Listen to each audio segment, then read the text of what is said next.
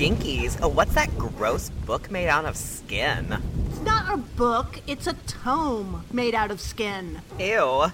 What's it say? Behold the collected apocrypha of Stacy Ponder, the writer for Final Girl. And Anthony Hudson, the programmer for Queer Horror. And together they are... Oh my god! Don't read it out loud! Don't read it out Gaylords of Darkness! Anthony. Yeah, what's up? At the risk of... Oh no. arousing you... Oh yes. Or anybody else listening, at the risk of arousing you too much. My upfront business is bulging this week.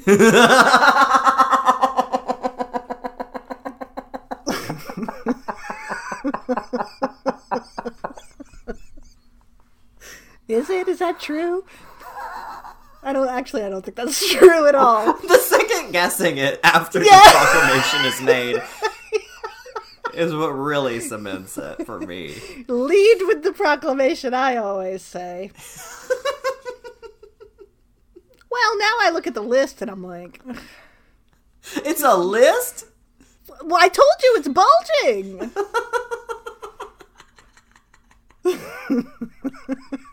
How many items are on there? Well, 4, but do I want to talk about... 4? I mean... But... How many of them are eggs? 1.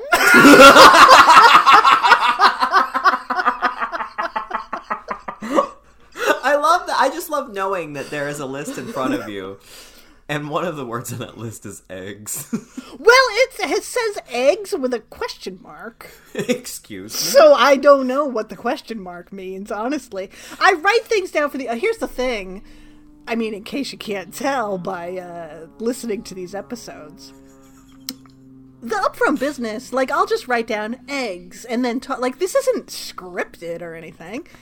So, at some point in the last week, I wrote eggs with a question mark. But I don't know why. And you're sure this isn't a shopping list that you've mistaken for the podcast notes? Yeah. Eggs, vinegar. It's not a shopping list. I don't know what I meant. Well, at least you know that eggs. much. I don't... Why did I write the question mark now? The self-questioning eggs is really what makes it for me. It really is. Because the only thing I can think of is, like, I just... my egg power continues to grow. I'm so good. I mean, I shouldn't... Wow! I shouldn't brag too much because there will inevitably be a disaster. But I have to say that just, like, when I make the eggs... I'm just like, God damn. I'm really good at this now. That's what you tell all the ladies. I do. You should see me make eggs. Well, are you up to some kind of flagrant egg excess? Like, is it Marseille over there? No, it's still just a sunny side up. There's nothing. You're just very impressed with your ability to cook them. Well, I am, because I could never do it, and now I can, and it's just, I feel proud. So. You know what? I'm not going to take that away from you. That is an achievement, and you should be proud of that. Anything is a win in this era. Exactly. And okay. 3 minutes and 26 seconds. I resign once more. If I was a different person, well, we'd all be thankful. But I mean, if I was just like, just slightly off of whatever my center is. My point is, what? I feel Which would be different?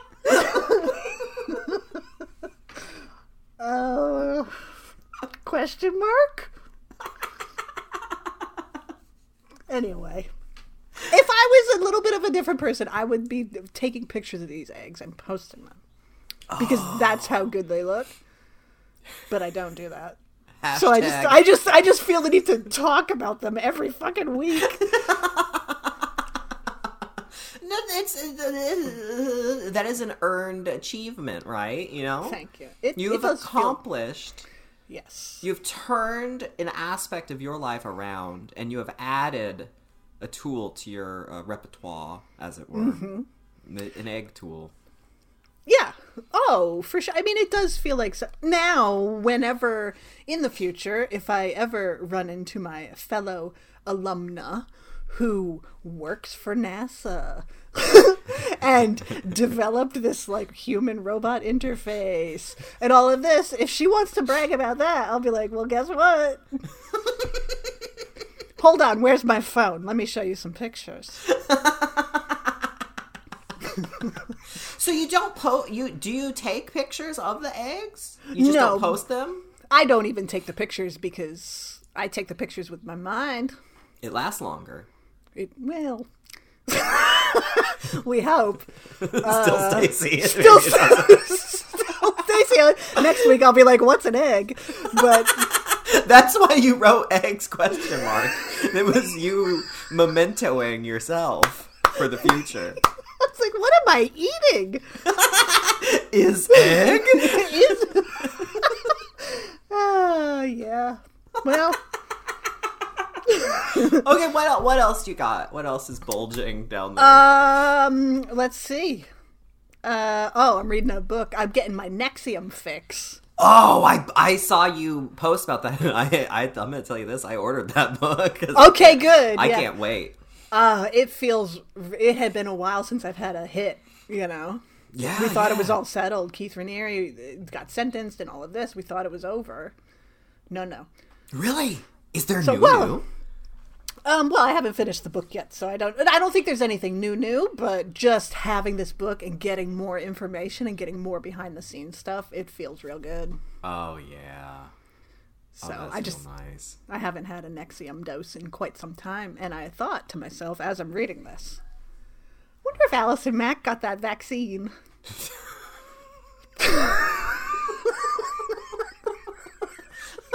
You should write her a prison pen pal letter and ask her. Maybe I should. She's not in prison yet. That's the thing. Oh, yeah. Wait. Oh, yeah. When does that happen?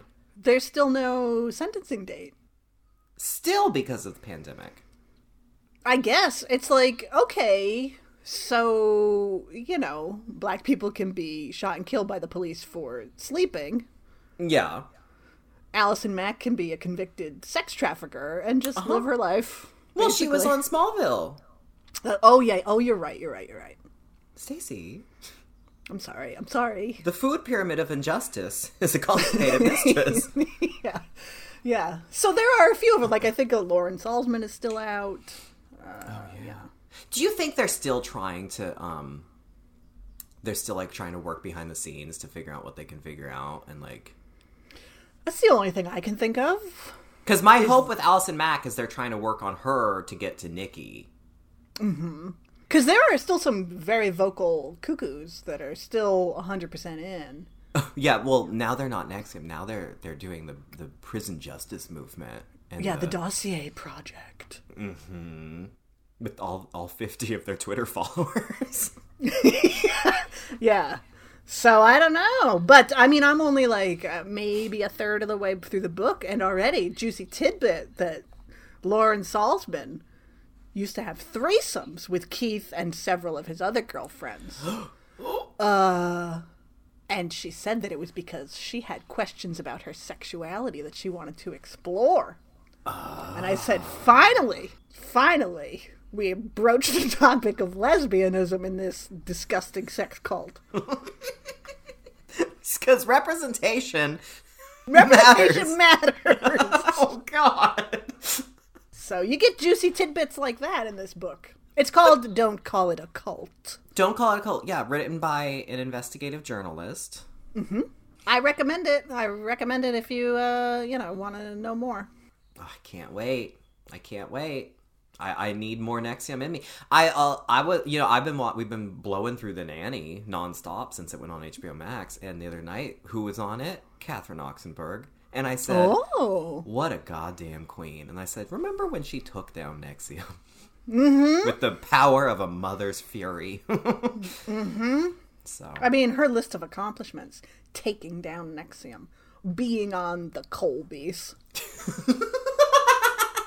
Right. there anything she can't do? Fucking queen.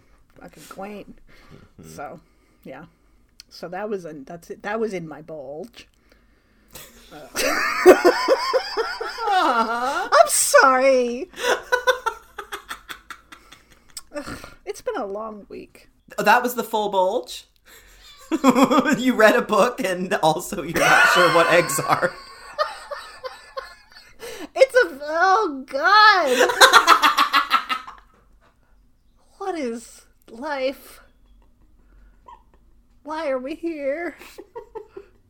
I guess, well, why are we still inside? What are eggs? I've been breathing this same air for so long that I feel like now it's probably only like 10 to 13% actual oxygen. This might account for some of this. Yeah. Like, my upfront business. I mean, anyway.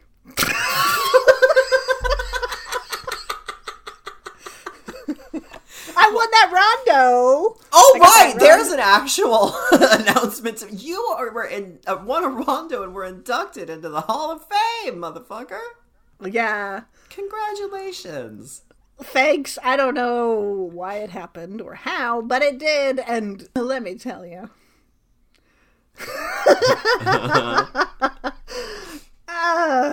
Like, what a nice honor. First of all, no one from the Rondos has gotten in touch with me at all about it. So if it were not for nice people who know me, who tweeted like, oh, congratulations, I wouldn't even know. For our friends that pay attention to things. Yeah. Yeah, so thank you to those people. And so I was like, oh, let me check this out. And so I clicked the link, and at the top it's like, oh, here's the winners. The Monster Kid Hall of Fame. We're inducting Stacey Ponder and this other person, whatever. And I was like, that's great. Yay. And then I celebrated with some tweets, you know? Yeah. And then I think I know what's next. Yeah. And then I went back to the article and I scrolled down. And let me tell you, there's this moment. It will never be matched if I live for another 1,000 years. Is that when you wrote down eggs, question mark? It could be, because what is real anymore? It just triggered the Still Stacy to the apex. Well, we all know. I wrote about it actually in Rue Morgue a couple of issues ago when I wrote a little retrospective on Cairo, Pulse. Yeah. The film, and how it's really tapped into some shit for me in the pandemic of like the line between life and death just like basically being obliterated. Do we know when we die?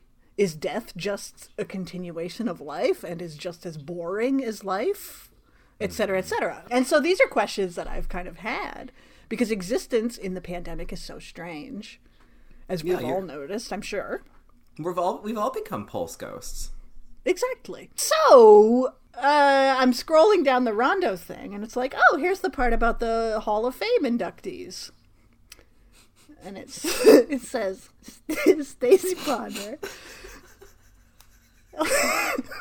And then I scrolled just a little bit more, and there's a picture of a person that is not me.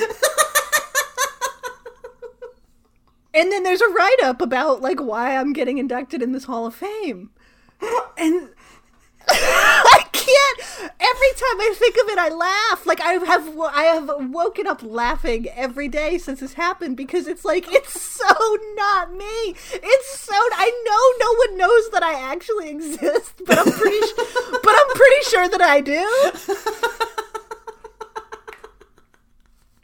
And it's like, it's not even Briefcase Woman. It's not even like... The fact that this is a recurring problem makes it even better. It's not Briefcase Woman. It's not the picture of Anna Faris that I have on Final Girl that other people have thought was me. She looks, and this is not meant as any kind of offensive statement, it looks like a Midwestern hairdresser. She's got the Dolezal crimp. She's got the Dolezal crimp, and, like, she's wearing a blouse. It looks like a photo she's taken at her cubicle webcam in her office at the DMV. I love her. I live for this woman, but it's not me. And I'm just like, I'm like, just holy shit. Like, how did this happen? And then so I started having those pulse feelings, and I'm like, am I sure it's not me? Did you look in the mirror to double check? I'm like, what if, well, then I was afraid to look in the mirror, because I'm like, what if I look in the mirror and she's looking back? Your hair starts crimping. My t-shirt, like, morphs into a blouse. With, like, cap sleeves. I love her. The first thing I did when I was laying in bed, it was like 8 a.m, and I saw that, and I was like, oh, I just remember I texted you like congrats, and then I just had to send you a giant like blown up photo of her face. I just love her. Like, who is this? And so I sent it to a friend. It was his birthday, and so I was like, oh, I have a good birthday present for you. Look at this thing. Like, who cares? I won this thing. Whatever. It doesn't matter. Let's just scroll down and look at it. And so he scrolled and looked at it, and he's like, oh, by the way, congratulations on the room work thing. I just read that. And I'm like, oh, that's great. Thanks. And he, like, didn't say anything. So I was like, did you notice anything? And he's like, why did you send them that picture? Who is that? Oh, why did you do that? Yeah, he thought I was trolling them. You are your own catfish.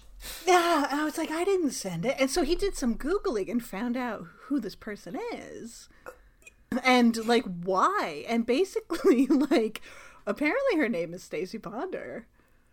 And she has a Twitter account. And so because that's the profile picture on her Twitter account. And she has tweeted 4 times since 2011. 2 tweets are about church. Like you do. 1 tweet is about a game, like a mobile game. Okay. Where she used hashtag words. And I'm like, it just makes me laugh because I'm like, first of all, who's searching hashtag words? Second of all, like what even is that? And then her fourth tweet, she must have tweeted while she was having a stroke or something, because it was some covfefe shit. Like, it's very covfefe. It just says like Fleabler or something. Feehide. Yeah, and so I'm like, God bless the Rondos. It's honestly such an honor for me to get this thing, but also, like, how fucking janky are you that you just, like, Twitter is not a search engine, first of all, but you just find this Twitter account, look at those tweets, and are like, this must be Stacey Ponder from Final Girl. And then you just use that picture and don't ask if it's me? Stacey, I hear what you're saying. Your feelings are valid. Thank you. I understand and I can see where you're coming at. However, say that they see that Stacey Ponder wins. They put on an episode to be like, okay, let's get a vibe for what she looks like and what she might be like. And they hear you talking about how you don't know what eggs are anymore. And then they see a tweet that says, "Fifth night." Yeah, that's true. They put 2 and 2 together and they say, must be the same gal. Yeah.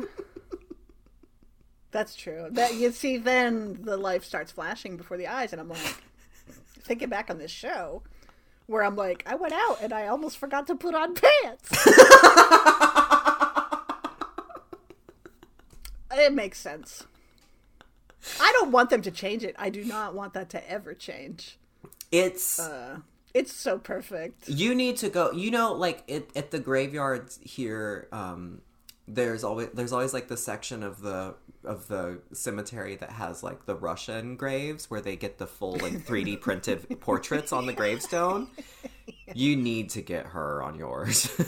Yeah. Oh yeah, like I think I texted you that I'm like, please, at my funeral, put me in a closed casket and please blow up this picture and put it on the easel. Yeah, with the little flowers in front of it. Yeah.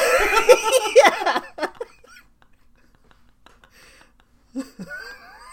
Like, it You walk into the funeral hall and there's like the K-pop is playing, and then there's that queen on an easel. It's like, yeah, this is Stacy's funeral, all right. I mean, it's just so fitting that, like, oh, you won this nice thing. Congratulations. And then it still has to be fucked up somehow. You know what I mean? Like, it's just perfect. So on brand. Yeah. It's what it is. So, but however it happened, people have to like write in nominees for that, for the Hall of Fame or whatever. So if anyone listening did that, thank you very much. It is truly an honor. I don't know that I deserve it, but I accept it. So oh, that's a step in the right direction, Stacey. Thank you. But I think it's already been accepted on your behalf by someone else. What if they send it to her, the little award? Oh, with the little monster head, that little trophy. She's at her cubicle at the DMV, and she's like, she opens it up. Maybe she'll tweet about it. Yeah. So, congrats. I say very, very well deserved. Well, thanks. Both the award and how you received it. Yeah. Oh boy, everybody go take a look at it though, honestly. It's worth looking at. It's so funny. It was such a shock to me. That moment will be forever emblazoned in my brain of like scrolling and be like, wait, that's not me. That's not me. Okay. So there you go. That's my bulge. Well, thank you for sharing that with us today. Thanks. I'm very appreciative. Oh, good. It's it's a horror movie podcast, so. Yeah, and that's why we talk about eggs and Nexium and K-pop. K-pop. But to be fair, we are talking about a real lit and legit horror film today. Sure are. Stacey, you picked this one. So last week, we did The Devils, which was the episode that alienated all of our listeners. Yeah. Which ironically I thought was hilarious because that was also like maybe the first and only time that we both won the chopping block. Mm-hmm. Which was a huge accomplishment, but then I think because everyone else likes The Devils more than we did, we got one congratulation, thank you. But we did that episode, and then we did it right after, like, by the time the episode came out, The Devils was off of Shudder. Mm-hmm. And so today, Stacey has chosen a fantastic movie that is on Shudder through the rest of this month. Yep. And then it goes away. So you got to watch this like now. You have to watch it. It's I have the VHS tape. It's only been released here on VHS. I think I've read that France got a DVD release, but that's it. But this movie is super duper hard to find. It's amazing that it's on Shudder at all. So before the end of May 2021, give it a watch if you've never seen it, and give it a rewatch if you have seen it, bitch. And what is that movie? That movie is 1977, The Haunting of Julia, starring Mia Farrow. I have long complained that this movie is only on VHS because this deserves a fucking Blu-ray release with a cleaned up picture with cleaned up sound. Oh, sound, absolutely. And some bonus features. I love this movie so much, and so few people have seen it, so. You brought up this movie at some point in this show. Mm-hmm. Was it like the Something of Someone? Probably, chopping block or something? Where you brought that up, and I was like, what are you talking about? I've never heard of this.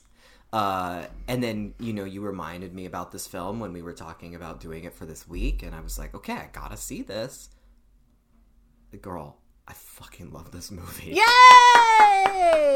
I cannot believe... I echo your thoughts, and I cannot believe that I had zero awareness of this film leading up to now, really.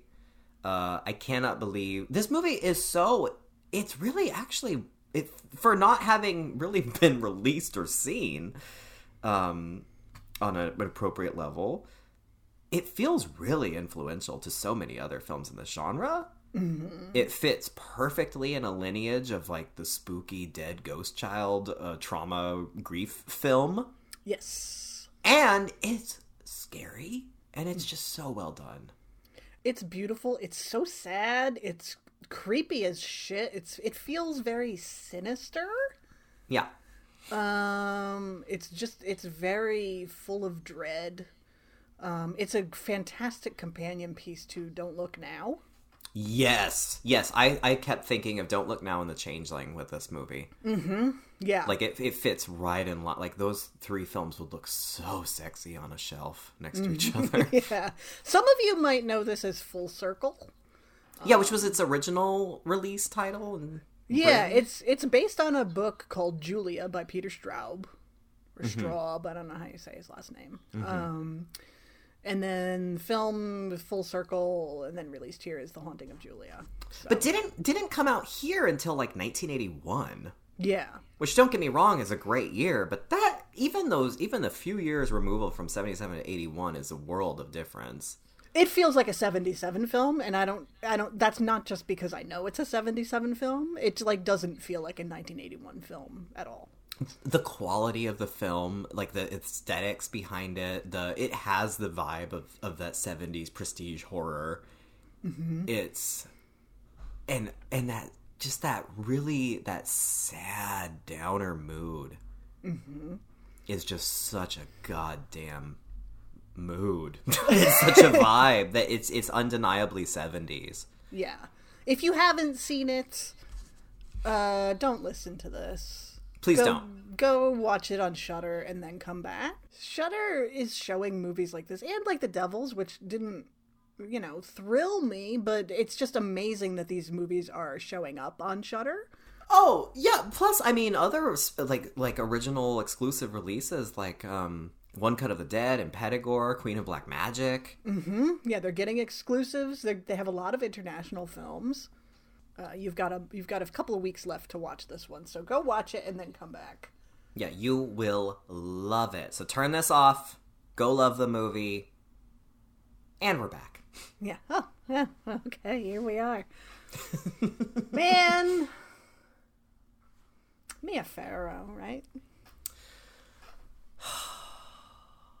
She's just everything, is she not? She really is. Still has that Rosemary's Baby hair.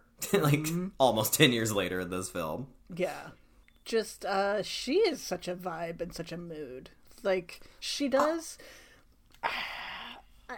I think I've talked about it before on Final Girl. And maybe we've talked about it here. I don't know. But she has this quality of, like, simultaneously seeming so vulnerable, but also so strong and steely. Somehow she is able to exude both of those qualities at the same time, and there are so few actors who can do that. Yeah. And it's something that I love about her, and it's something that makes her fucking perfect for Rosemary's Baby and for this movie. Well, and it's as with her, especially as an actress, it's fully embodied. It's not just you see that vulnerability and expressiveness, and that the steeliness is a great word, but you see that in her eyes, you see that in her physicality, you see that in like she feels frail to look at, and I think the hair kind of lends to that as well, but simultaneously she does not come across as frail. And it's all also, there's so much of that is located in her voice too. Like, I think of as a voice actor, like in The Last Unicorn, like I think that's why I love The Last Unicorn. I think that's why she's so impactful in that. It's just her voice too is just as iconic as all the rest of her. She's a powerful actress. Yeah. And I think with this film, there is a question of, is she losing her mind? Right. Is she just grieving? I mean, not just grieving, but, is she grieving, or is she losing her mind, or both? Is there a haunting? Is she possessed? And she is able to make you believe and also question all of those possibilities at the same time in this performance. It's remarkable, honestly. Like, she's obviously the anchor of this film. Yeah. but it just, like you said, it's such a mood. It starts off... Oh, Jesus Christ. Like, holy moly. Which is why I say, if you haven't seen this, go watch it and then come back. Because... Literally, if you're still listening, you do not want this opening scene spoiled for you at all, ever. Yeah. So get out of here! Like, this opening scene was like this. I mean, just to think of movies in recent memory, this is Anthony is sitting mouth agape in the theater, seeing poor little clicker girl's head come off in Hereditary. Yes. Seeing Olga turn herself into a fucking pretzel in Suspiria. Like, this scene, I was shook. Yeah. It's, I mean, it's, again, it really echoes Don't Look Now. With the death of a child right away, but this one is so much more visceral and shocking and brutal and unexpected because it happens very quickly. There's very little build up to it. It's Julia, her husband Magnus, and their daughter Kate are having breakfast, and within 5 minutes, Kate is choking on a piece of apple. And she can't breathe, and it's panic, and there's no time to call. Like, Magnus calls an ambulance, but there's no time. And Julia gets a knife and is like, we have to open her up. Like, she has to be able to breathe. And then it cuts to the ambulance arriving, and Julia is covered with blood and shaking. And you know that she's given her child, tried to give her a tracheotomy, and the kid is dead. Made things worse. And it's all takes place within just a couple of minutes, and it's just such a slap in the face right away. Man, we were sitting there just could not peel away from the screen, and then I just turned and looked over, and I was like, what the fuck? Yeah. Yeah. Because it's just, for a ghost movie, too, and you're like, oh, I wonder what's going to happen to the child to get us to a ghost movie. But it's so mundane. Mm-hmm. Like, Julia and Magnus are just talking at the table, and little Katie, right? The daughter, Katie, takes that bite of the apple, and it's as simple as that. Yeah. And the fact that, you know what, this is 77, like, I guess the Heimlich maneuver hadn't been called the Heimlich maneuver or established yet, or whatever. Right, yeah. Nobody knows what to do. They're trying to reach their fingers in to pull the piece of apple out of her throat. Mm-hmm. And they just can't reach, and the daughter is writhing, and it's just such a textbook example of just a sheerly natural accident that you don't know what to do, and it's and then when that knife comes out, you're just like, this was a bad situation, but now you are actively choosing to make it worse, but in consolation, in hope. Yeah, in your desperation, you're going to try whatever you can. Yeah. And it's just such a shocking reminder of the frailty of life. Like, it's one thing when a bunch of horny teenagers go camping and they get killed by Jason Voorhees, you know what I mean? Mm-hmm. But when it's just your kid is eating an apple and you just told her a minute ago not to eat so fast, and she takes a bite of apple and the next minute she's gone.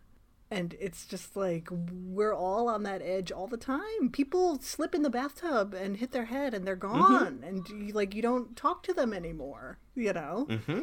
The filmmaking is so smart. Mm-hmm.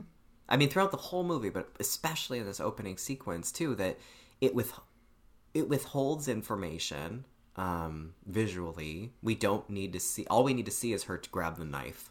Mm-hmm. And then it cuts away. Yep. Like you said, the next thing we see, she opens the door and she has blood on her. She opens the door to the paramedics. We have put together in our minds as a viewer every single thing that happened there. And we know how bad it was and how awful she felt. And that, who knows, as she opened that door, maybe if she had just waited for the paramedics, maybe they could have revived her. But now she's got this giant hole in her neck and is probably bleeding out. We never see that, but we just feel that. Well, and you have Mia Farrow who can really sell it. And it's like, it's still such an impactful scene, not only because it's just shocking and you don't expect the first 5 minutes of a movie to go this way, but also because it's very sad And yet we don't, we know their names, but there's not a lot of buildup. It starts at the table. There's no like, oh, good morning, daughter. Wake up. It's time for, like, there's none of that. It just starts at the table, and a minute later, she's dead.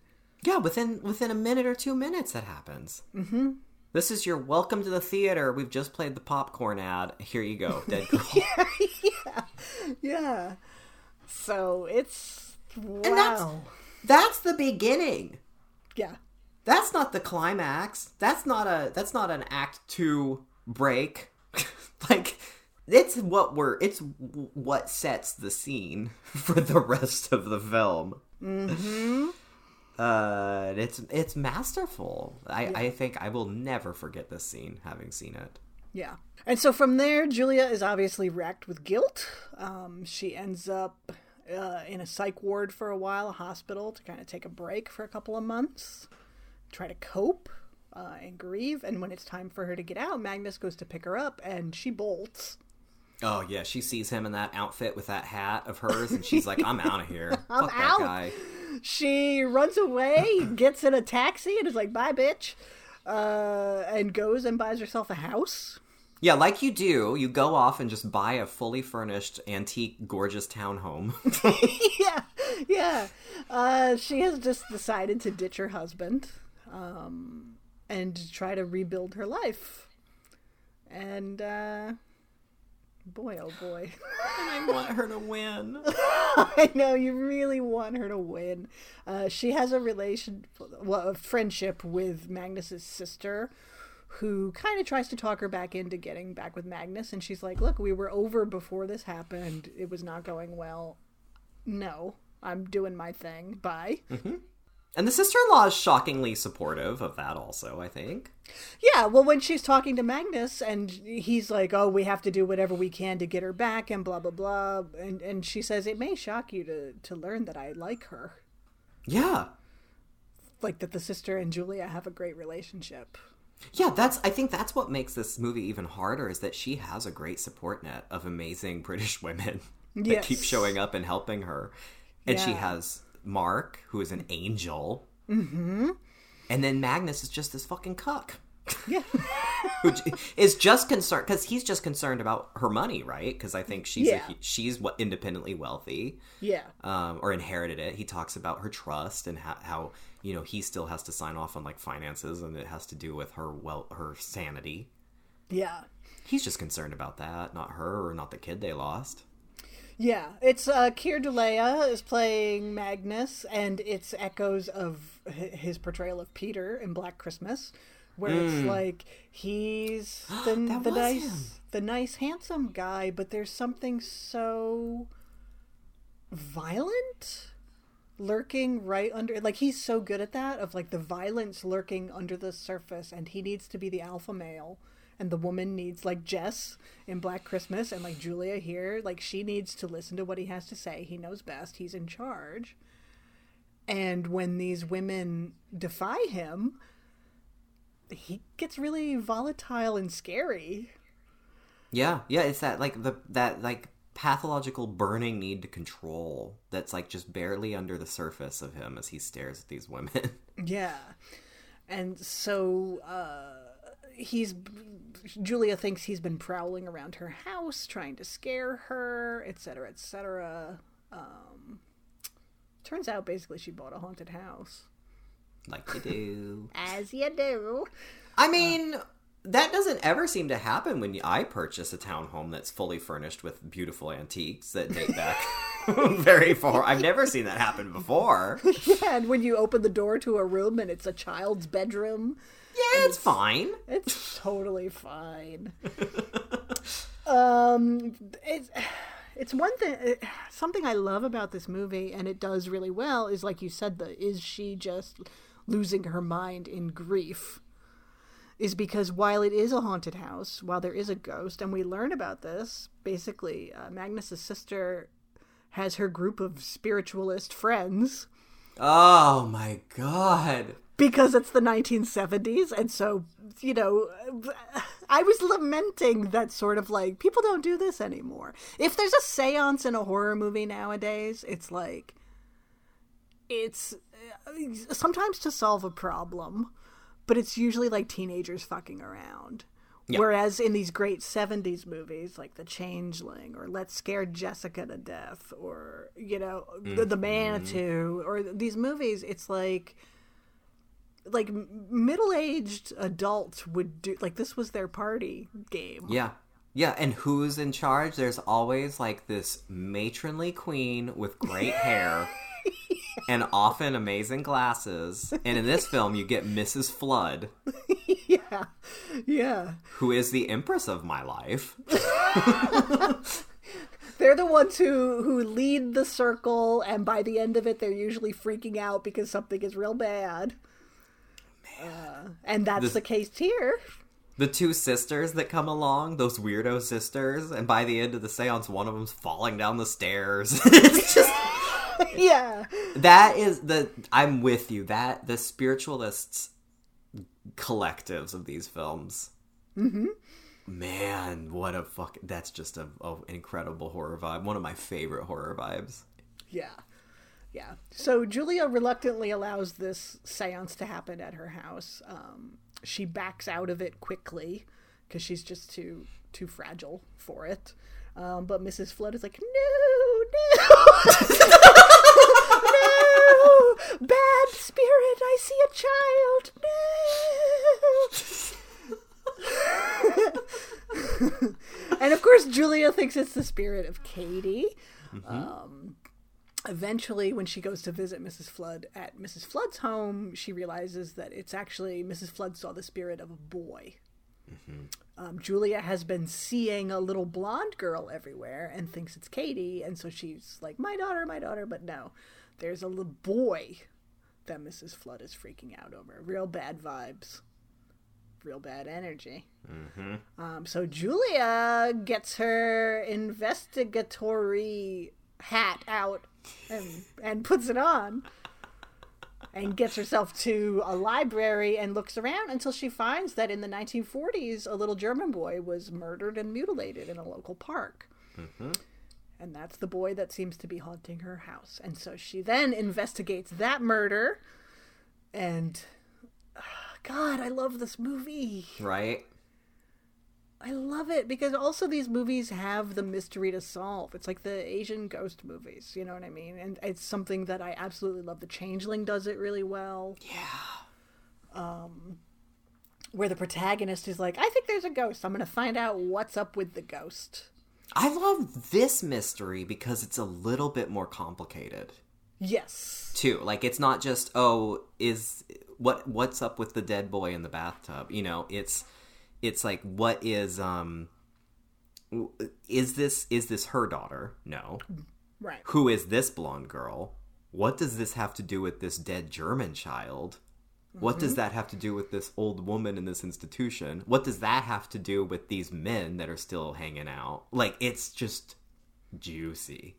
Yeah, it's not like she sees a headline that says little boy died and that's the end of it and she's like, oh, there's a little boy. Like, it's a very complex sort of narrative she has to put together of what happened. Yeah, there's no... She doesn't go into a well and pull a little skeleton and lederhosen out. You know, there's none of that. Yeah. So eventually she pieces it together that it was a group of children who killed this little German boy. Oh my God, it gets so fucked up. It's so dark. It's so fucking dark. And the group of children was led by a little blonde girl named Olivia. This evil, evil, evil little child. This little bad seed. Like, the worst seed. Yeah. There are some of the kids who were there when the German boy was murdered are still alive, and they're adults, obviously. And so Julia tracks them down, and one of them kind of tells her everything and says that, like, Olivia had power over all of us. She was the group leader. She had power over boys and girls. She made us kill animals for her. She taught us about sex.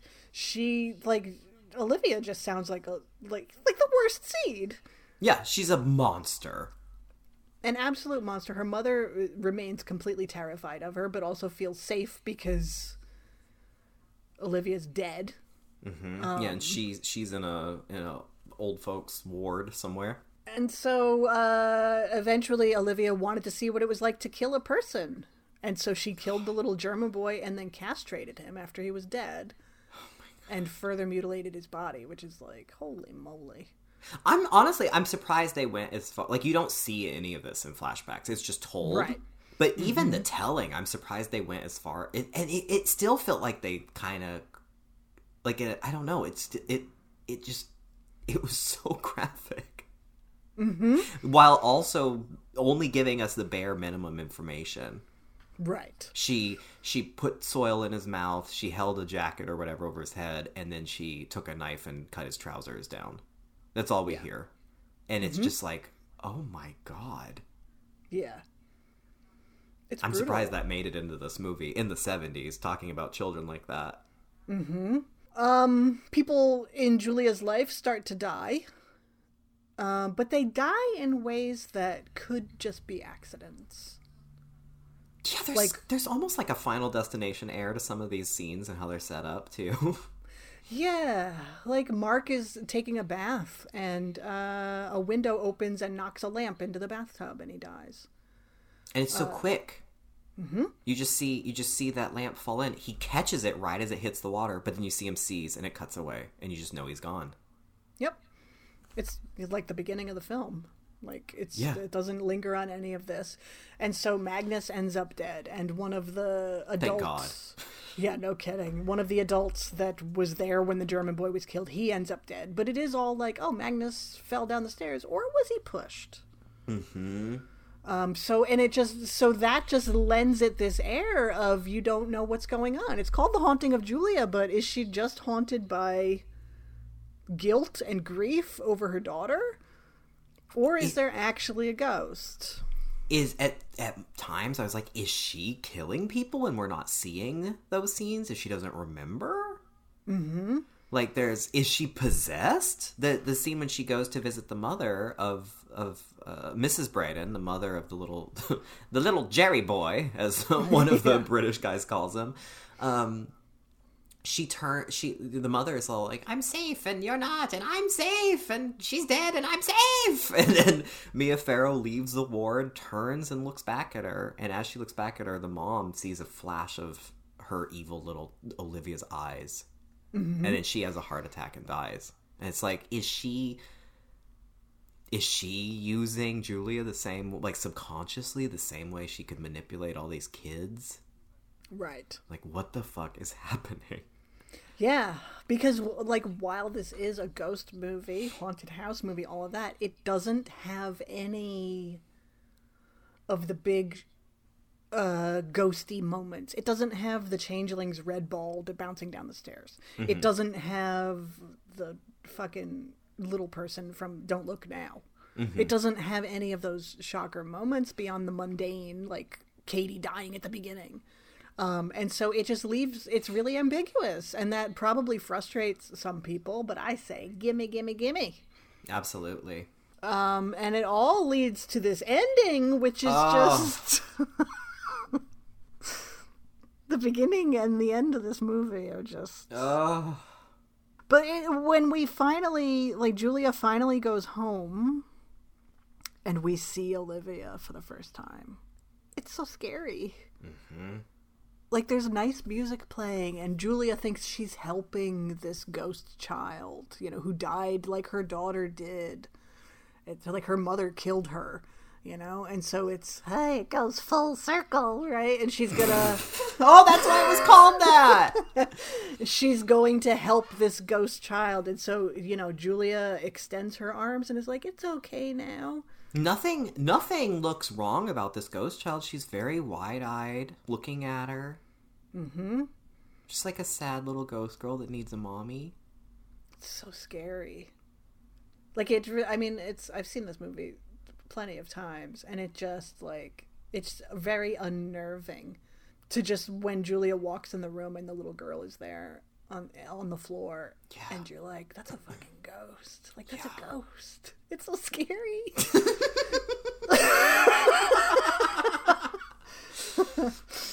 And Ghost Olivia is playing with a toy. One of those fucked up toys that you're like, who likes these toys? Me! My house is full of them! They're terrifying. How do you sleep at night? I want my house to be like the Warren Spencer's Gifts Museum that they had in their house that was full of haunted objects. What is terrifying about a symbol clown? Besides everything, you mean? Besides everything about it. Yeah, so she's got the toy and it's clapping its cymbals or whatever, and Julia extends her arms and they embrace, and the next thing you know, the camera pulls back and Julia's throat has been slashed and she's dead. By the clown symbols. By the clown symbols, which are very sharp. So it's amazing, those never got recalled. And so she has those 2 slashes down her neck. Yep. And the camera just swivels around her in that chair as she just bleeds out. And then that's what plays the credits. It's such a fucking downer. It's so sad. The only way it's marginally less of a downer, it's still a downer, but the only way that there's a little bit of light to it is if you think that that's what she wanted. She looks happy. It's almost like, it reminds me of a movie I wasn't hot on at first until we talked about it, but it reminds me of the water one. What's it called? Dark Water. Dark Water, yeah. Like it's painful, but also there is a level of sacrifice, but also a level of, like, I guess in Dark Water it's different because the mom is doing it to save her daughter, but there's love in the act. Right. And, like, in Julie, this is not just a reunion. Like you said, that's how her daughter died, too, and she's going to help her. And so it's a reunion to some extent. So maybe her last moments, there was a fulfillment. But otherwise, as a viewer, you just feel completely deflated. Yeah. It's one of those downer endings that I typically would not love. Mm-hmm. But for some reason, I think because of how well made this movie is and because of how well it's told, I can't see it ending any other way, that it just feels perfect. Yeah, I was going to say the same thing, is that it's just like there's really no other way that this movie could end that would be as satisfying. Yeah. Narratively. Yeah. And also, I mean, yes, there's a level of maybe perhaps fulfillment for Julia and love in that moment that she gets before she's murdered. But also when you think of it, like, what does this poor woman have left? Not to say that she deserved to die or that was an out for her, but, like, everyone in her life has been killed at this point. Mm-hmm. I mean, I think her sister-in-law's left and Mrs. Flood has gone bonkers. Magnus's body is still in the basement. No one's found it yet. Yeah. Mark, that sweet angel who I just had a crush on this whole movie. Because he's not even trying to creep on her. He's just there because he's a really cute, nice guy. Yeah. He's dead. Yep. Her daughter's never coming back. Mm-hmm.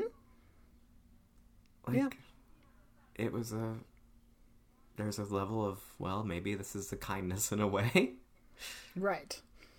I love that that movies like this, and, like, again, Don't Look Now, that there's a certain, I mean, bravery is too strong, but we'll use that anyway. There's a certain bravery to the filmmaking that allows for this kind of ending and this kind of journey for our protagonists, that we're on their side and rooting for them the whole time. And it's like, sometimes it doesn't work out the way we want it to. Mm-hmm. There's no like, oh no, Sarah actually gets out of the cave and then goes back in at the end of the descent. It's like, no, sometimes, like, it's gonna be a fucking downer. But that's what makes these movies also so memorable and why they really are so effective as horror and haunt you and stay with you. Mm-hmm. In the same way that, I mean, that other American films, or, I guess this is British, but, other films, Western films don't usually do.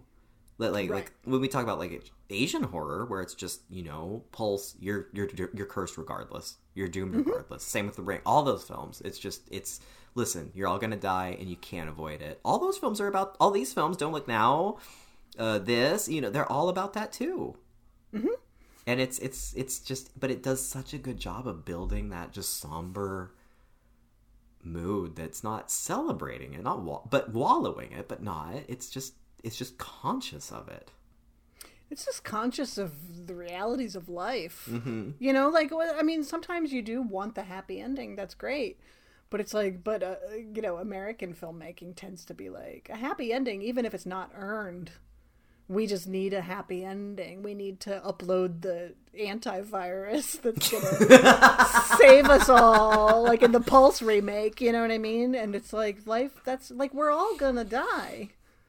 And sometimes it's unfair, and sometimes it's just completely unexpected. Your daughter chokes on a piece of apple at the breakfast table. Like, life is absurd that way, and so is death, and it's coming for all of us. It's just, and sometimes it just isn't fair.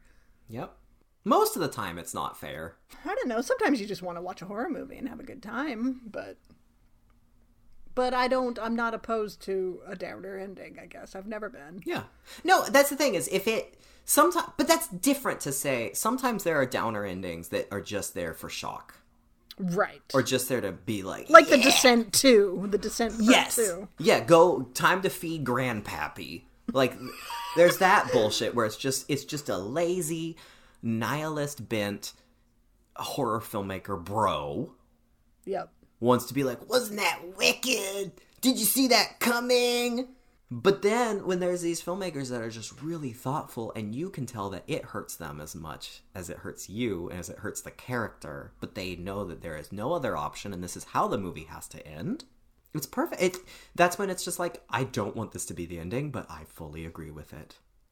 It's how I felt watching Hereditary. I didn't want to see Toni Collette saw her head off, but it's done with such a sense of spectacle, and it's so, you know, what the film is about this unending chain of grief, that it can't end any other way. And I mean, Hereditary is a film that I see very much influenced by this film too. Like, I can't believe how much of, like, the DNA for this film comes across later in The Changeling, in Hereditary, in so many films. That is just wild to me that this film is so unknown. Yeah. As someone who is newly aware of it. Yeah. It's shocking to me that it is so little seen and just hasn't been there must be some kind of rights issues or something. So again, praise Shudder. Yeah. Praise her. Praise her. It's shocking that it ended up on there, you know? Check it out, man. Yeah, it's not at all your conventional horror fare, and yet when you watch it, it's one of those where you're just like, man, this is a classic. How have I never seen this? Yeah. I have a question. Because I love this movie. It's so well made. I think it's perfect, but I do have a logistics question.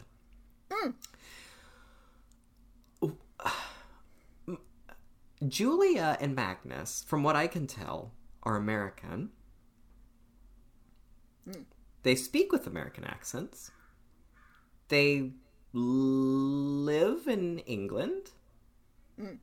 Magnus's sister is British, and their daughter Katie is British, but they are not British. I feel like Mia Farrow had that sort of. She has an accent in this, but every now and then. Her accent to me feels like the American living in England who has picked up the accent and speaks with it sometimes. Yeah, like every now and then, like, you'll hear like a sorry or something. Like, there's a little something to it. Yeah, she has that lilt to her voice, which happens when you live somewhere. Everybody wants to rag on Madonna for, like, oh, she speaks with it. It's like, if you live there and are immersed in everybody speaking with an accent, you might pick it up. Thank you, Madonna and Gillian Anderson, queens. Like that. Well, Gillian Anderson is British, so. Well, she's American born. I mean, she was raised there, but she goes back and forth. She goes back and forth depending on where she is. And then her accent changes depending on where she is. Right. But I mean, that's the thing. But that's human. That's normal. If we were to move to the Deep South, like, we would probably pick up the accent. Like, it's just, it wouldn't be all the time. But, you know, that happens, right? Our live show would be really fascinating. We're like, hey, Stacey. Howdy, Howdy, y'all. Wow, that'd be wild. We're talking about queens today. So that's what Mia Farrow felt like. To me, Keir Dullea felt like he just forgot that he was supposed to have an accent. Because it's like he has one early on, and he has one when he's talking with his sister. And then later on, he just drops it, and it feels like an error. Yeah. It was just weird to me when they're like, the opening scene, they're like, Mummy! Yeah. I'm going to eat an apple! Like, she's very, very British, and they are not very British at all. Yeah. That was my she's been question. going to school. I don't know. Yeah. Who knows? It's a very international family. Right, there you go.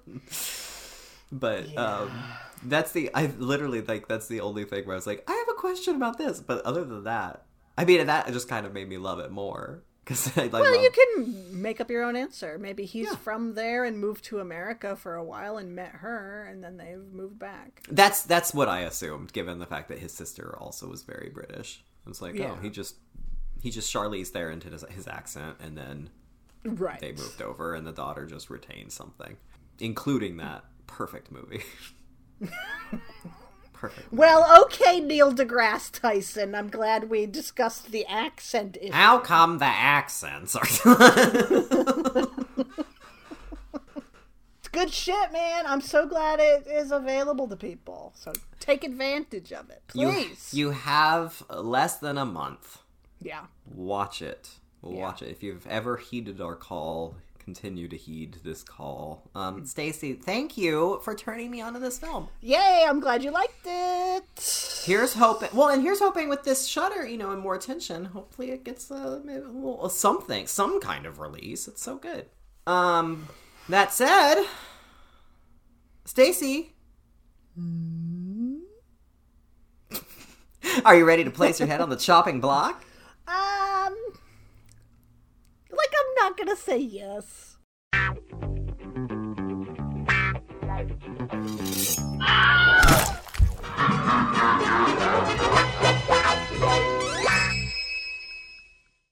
I mean, what would happen if you said no? We believe in consent here. I don't want to play this week.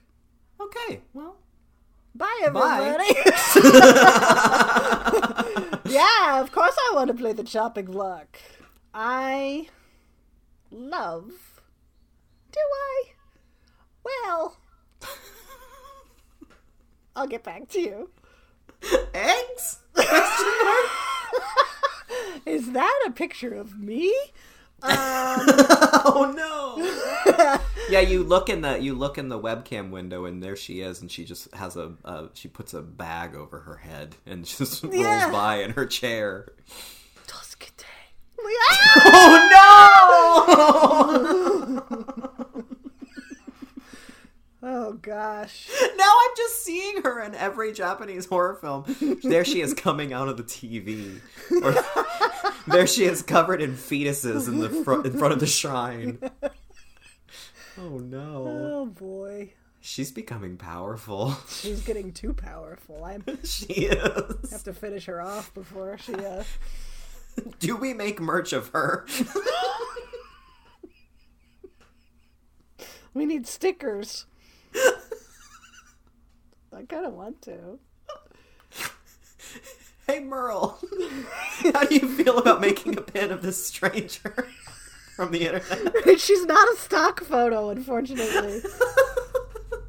Oh gosh. Is it any weirder than our current mascot? No. It's fitting. Oh boy. Well, anyway, the chopping block, right? Oh right, yeah, that thing. It's a question and answer game. Someone asks questions. The other person answers the questions. The person asking says, hey, you have 3 categories to choose from. The person answering is like, really? Oh, dip. Okay. I'll pick one of those categories. And then you pick it, and there are 5 questions. You place your head on the chopping block. This is a life or death situation. You are forced to answer 5 questions in your category within 10 seconds each question. That was backwards. Thank you, Yoda.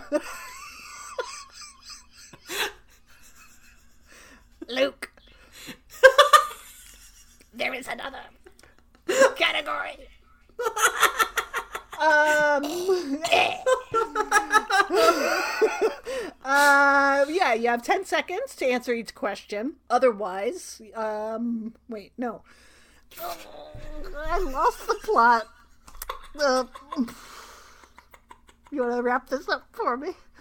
If you call out "I want the wig," you get an additional 10 seconds because Jamie Lee Curtis's wig from the 1981 film Halloween 2 magically descends upon your head, confusing our non-binary executioner, the Heads They. Thank you. Giving you 20 seconds in that instance to answer that question. You only get to do it once. You only get one wig. You only have one life. And if you die, you're dead. But if you win, congratulations. That's You did it. Thank you. I don't know why I couldn't remember all that. I don't know Stacey. either, but your Dollar Tree Frank Oz was real lovely. Oh, uncanny. Uncanny. Mm-hmm. Yeah, Police Academy over here. Yeah. Well, once again, I wrote down who goes first. Fucking shit, goddamn, how exciting. But honestly, this is the last week I do that. Yeah. I just, It was short-lived. yeah, I'm sick of doing it already. I have written down, Anthony asks first this week. Oh, so that means this week and not that was this week That's- as you wrote it last week? That was on my notes for this week's movie. Yes. Oh, so I asked you first. So I present you right now with 3 categories? That's right, and I choose one of them.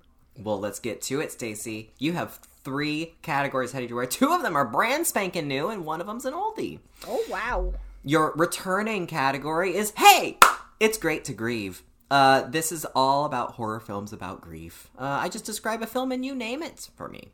Okay.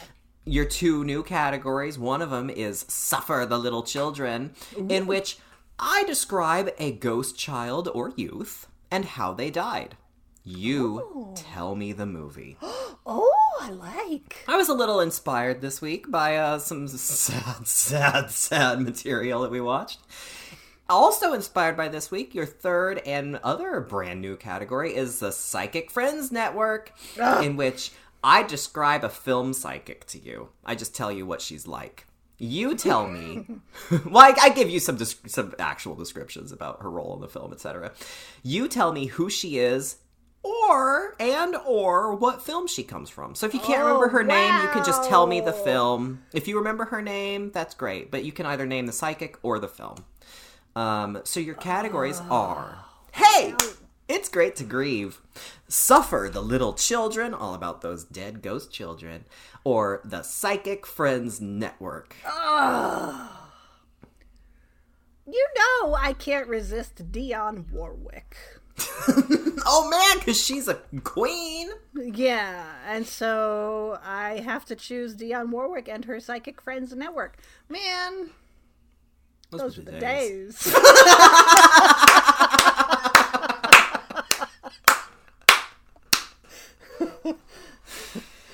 That's me, Miss Cleo. Call now. I'll tell you your future. My queen. Also lesbian icon. Yeah. Those were the days, man. For real. For real. You don't get that on... Where's that on TikTok? Kids today. Yeah. I'm gonna do it. I don't feel confident. But I will choose this category in honor of Dionne Warwick. I hope she's thrilled. I hope she can feel it. I hope she can feel the love. Oh, you know she can. She'll be on Twitter talking about it. Yeah.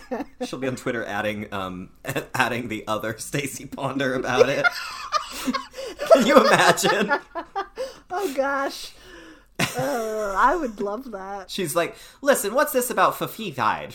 Or whatever. Like, I got your number, hussy. Oh! Okay. All right, I'm ready. I can do this. I know you're ready for this, but I still need to talk about Dionne Warwick. Okay. How do you both become a late in life Twitter icon? Also, one of the greatest musicians, singers, whatever, of all time. Also, a champion of the Psychic Friends hotline. Yeah. My God. She can do it all. What a goddamn inspiration. I love Dionne Warwick. Are you sure she used to fight with Lisa Rinna on Celebrity Apprentice? I would too. I mean, it's Lisa Rinna. Okay. I love Lisa Rinna, but I'm aware of her issues. Yeah. All right. All right. So, Psychic Friends Network. So I describe the psychic to you. You just tell me who she is and or what film she comes from. I think you're going to get these. Yeah. Nah, you know these queens. These are all, in honor of Mrs. Flood. All right. Poor Mrs. Flood babbling in her chair. Okay. You ready for this? I'm ready. Psychic Friends Network, question 1. Also, they're just phrased as sentences. So there's sentence 1. She's short, she's stout, and she comes back for part 3, stroking that statement necklace. Tangina! Hell yeah! Tangina! Poltergeist! Tangina! Tangina I love her ladies' high tea. at her country club. Yes. I gotta go. He is the beast. Icon. I love how all of her tea ladies just accept it too. They're like, oh, the beast is back. Don't worry, we'll get the bill. All right. See? Easy. You got this. Well. Question 2.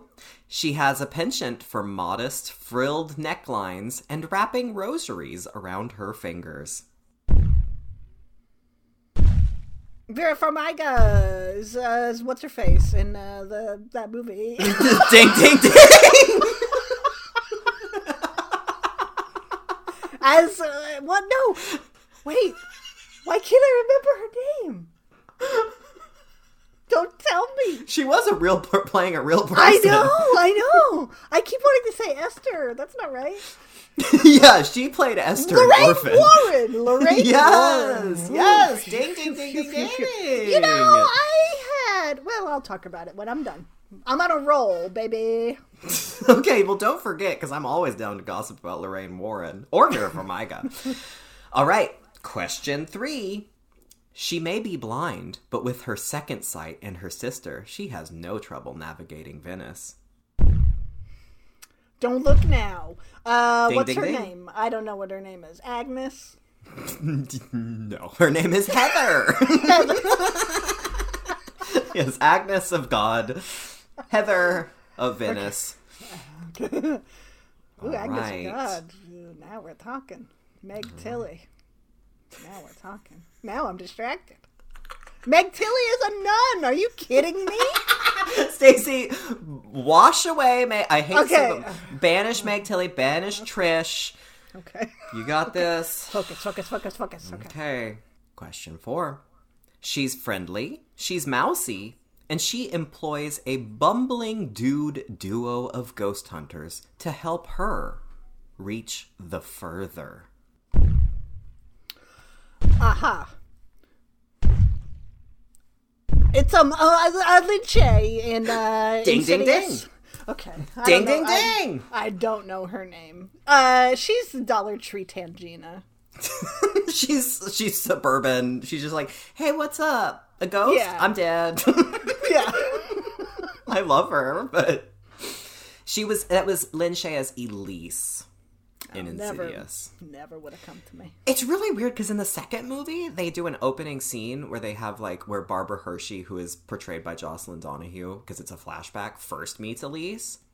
And so they recast Barbara Hershey as Jocelyn Donahue, but then the actress that plays Elise, they just did a First Wives Club opening scene, and they just had her lip syncing Lin Shaye's voice.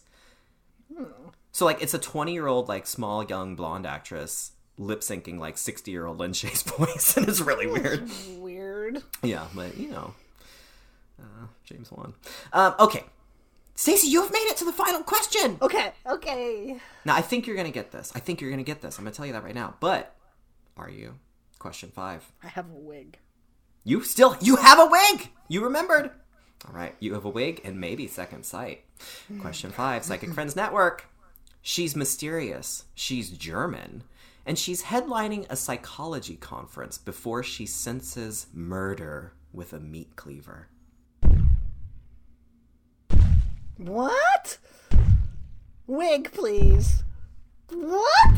German? Yeah. Getting some murder? Who is this? A meat cleaver? Oh no! Wait! Please don't let the clock run out! Wait! German! Meat cleaver? A class? Conference! Conference? What? Oh. German? Yeah. Das ist eine Meatkleaver. This is a tough one because she's only in the beginning of the film before she gets murdered.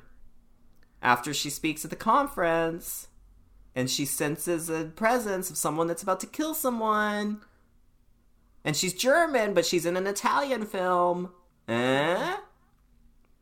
I feel like it's, I don't know. This is Helga, the psychic from Deep Red. Oh, Deep yeah. Red, the opening I was gonna psychic. say nothing.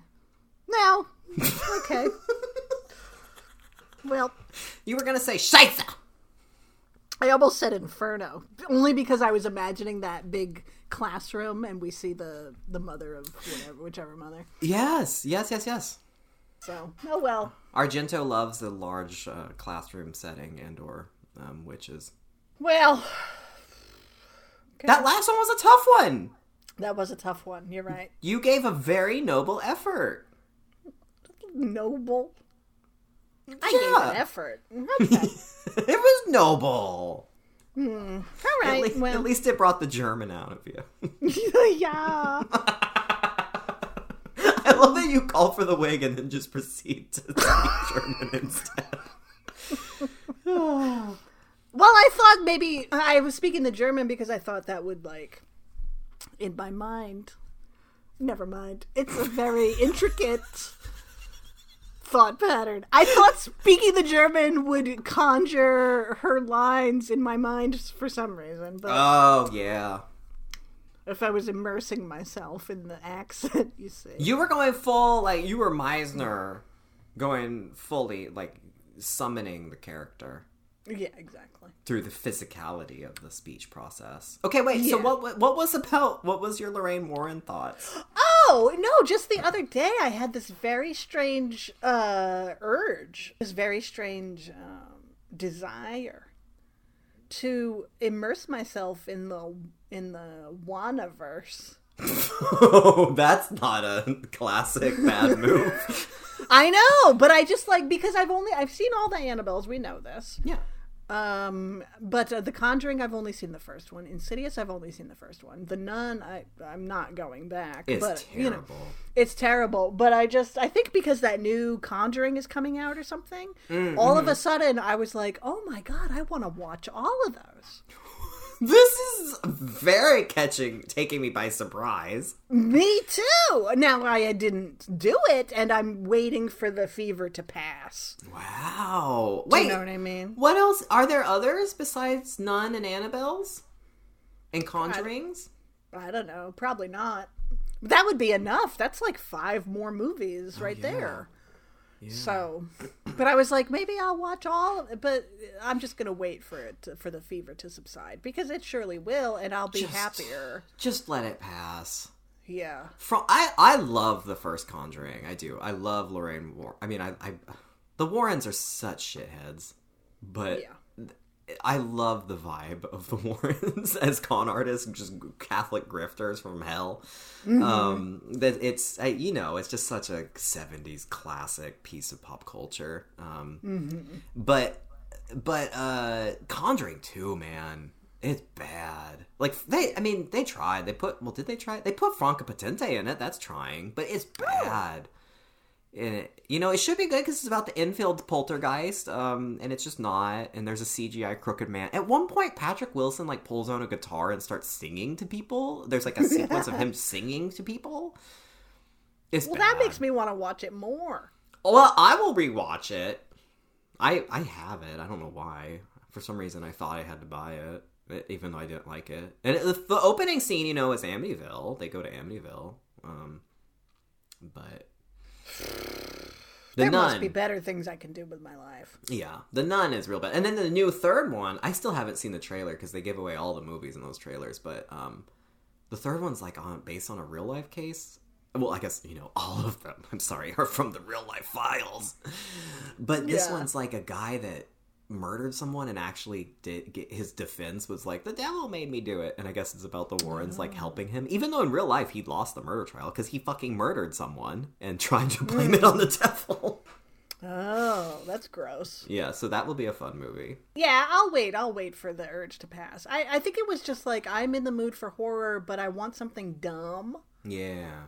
And like there's, I don't know. Where do you go for that except for the Wannaverse? You could rewatch the first one and enjoy Annabelle and Lily Taylor and some Formiga. That's true. Rewatch that one. Or just to watch Annabelle 2 and be like, oh, this one's good. There's a hot nun. And Phantom of the Opera Miranda Otto without me. Yeah. You're right. You're right. Yeah. You're right. Okay. But let me know when you buy the entire box set. And Yeah. When I go pick up the Blu-ray box set. Yeah.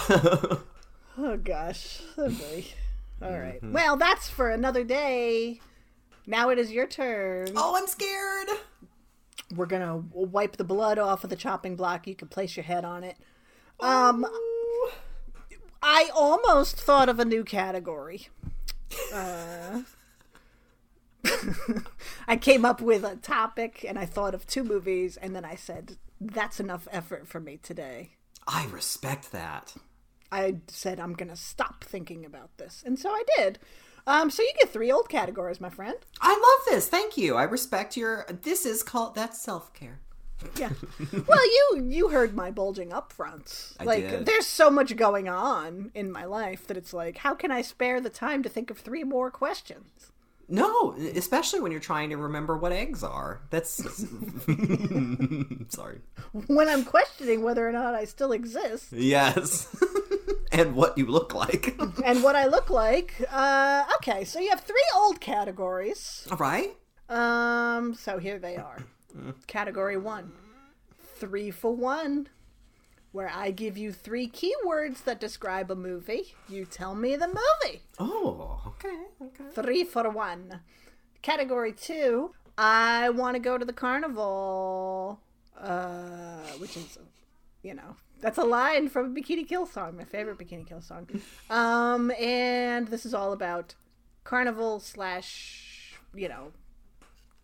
circus-based horror movies.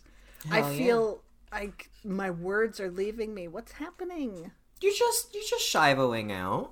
Get that Allison Mack balloon, quick! Yeah, wave it over her face. Okay, so I want to go to the carnival. Category 2, carnival / circus-based horror movies. You tell me the name of the movie. And category 3, twinsies. Twinsies. Which is all about horror movies that feature twins. I describe the movie, you tell me the movie. So you have 3 for 1. I want to go to the carnival. And twinsies. Oh. You'll get all of these in every one of them, I bet. I feel confident. I'm really drawn to the 3 for 1 because it seems like I'm like, how could I fuck that up? But then that's going to be so much more embarrassing if I fuck it up. You'll get them. Oh, the other clue about that category, because it's called 3 for 1, I just noticed. All the movie titles are only 1 word. Oh, so that's why it's called that. That's why. That's why I did that. It's 3 keywords for a 1-word movie title. Oh, but then twinsies sounds fun. I can't think of a lot of twins. Oh, say twinsies again. Twinsies. Yeah, I gotta go with that. Twinsies. Yeah, You'll get these. That gets me. These are so easy. Are they? Okay, here we go. I describe a twin-flavored horror movie. You tell me the movie. You'll get these. Twin Tell me. flavored? It's not just about twins and horror. Oh, I'm scared. Well, each horror movie features twins. Oh, I can't think of any. You'll get them right Okay. away. You'll get them right away, I promise. Okay. Not that it's rigged or anything, but I think you'll get this. Okay, here we go. Twinsies. Thank you. Film number 1. In which film do weird, hunky twin sons Todd and Terry cause what Louise Lasser calls a real emergency? It's a real emergency. Blood Rage! Yes! Ding, ding, ding! I love Blood Rage. They are weirdly hunky, and I don't think they should be, but something about him does it for me. Operator, this is a real emergency. She could just walk one apartment over. Instead, she spends an hour or 2 on the phone. God, Blood Rage is so good. I love that movie. Okay. Twinsies, question 2. These might not be twins. What? What? You'll see. Okay, here we go. Question 2. The Grady girls want Danny to come and play with them forever in which haunted hotel? The Shining. No, The Overlook. Am I still alive? I don't know. Oh no! I didn't. Oh, no. Am I dead? Welcome to the Shining Hotel, everyone.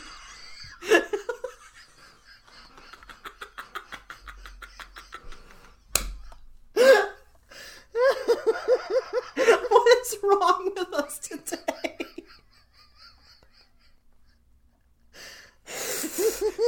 I was so sure. You were so confident. I didn't even listen to the question. I was so sure. I think I have to be dead because I it's think funnier. you do.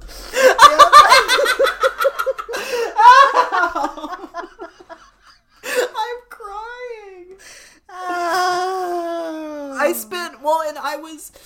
I love that I just failed so hard because I spent on one of the categories that involved dead children. I did have to do some extensive dramaturgical research on Alexi and Alexa Grady, who I learned are not, in fact, twins, They're not. as you alluded to. So I knew all that, but I didn't know how to listen to a question.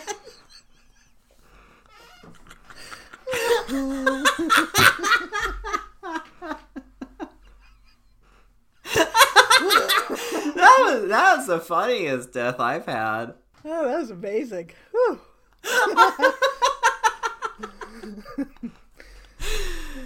Well, after we both won last week, this is back to normal.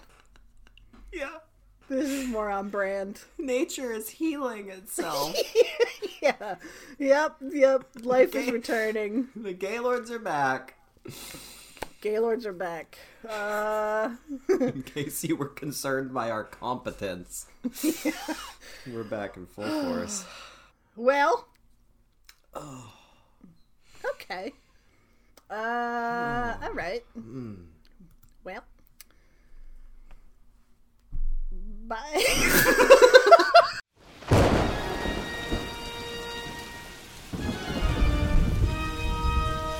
Wow, for a haunted tome made out of skin, it's so loosely structured, yet informative. I know, right? Is it over? It's glowing and spinning on its own, so I'm gonna guess yes? Oh my god! Oh my god! Tune in next time for more Gaylords of Darkness.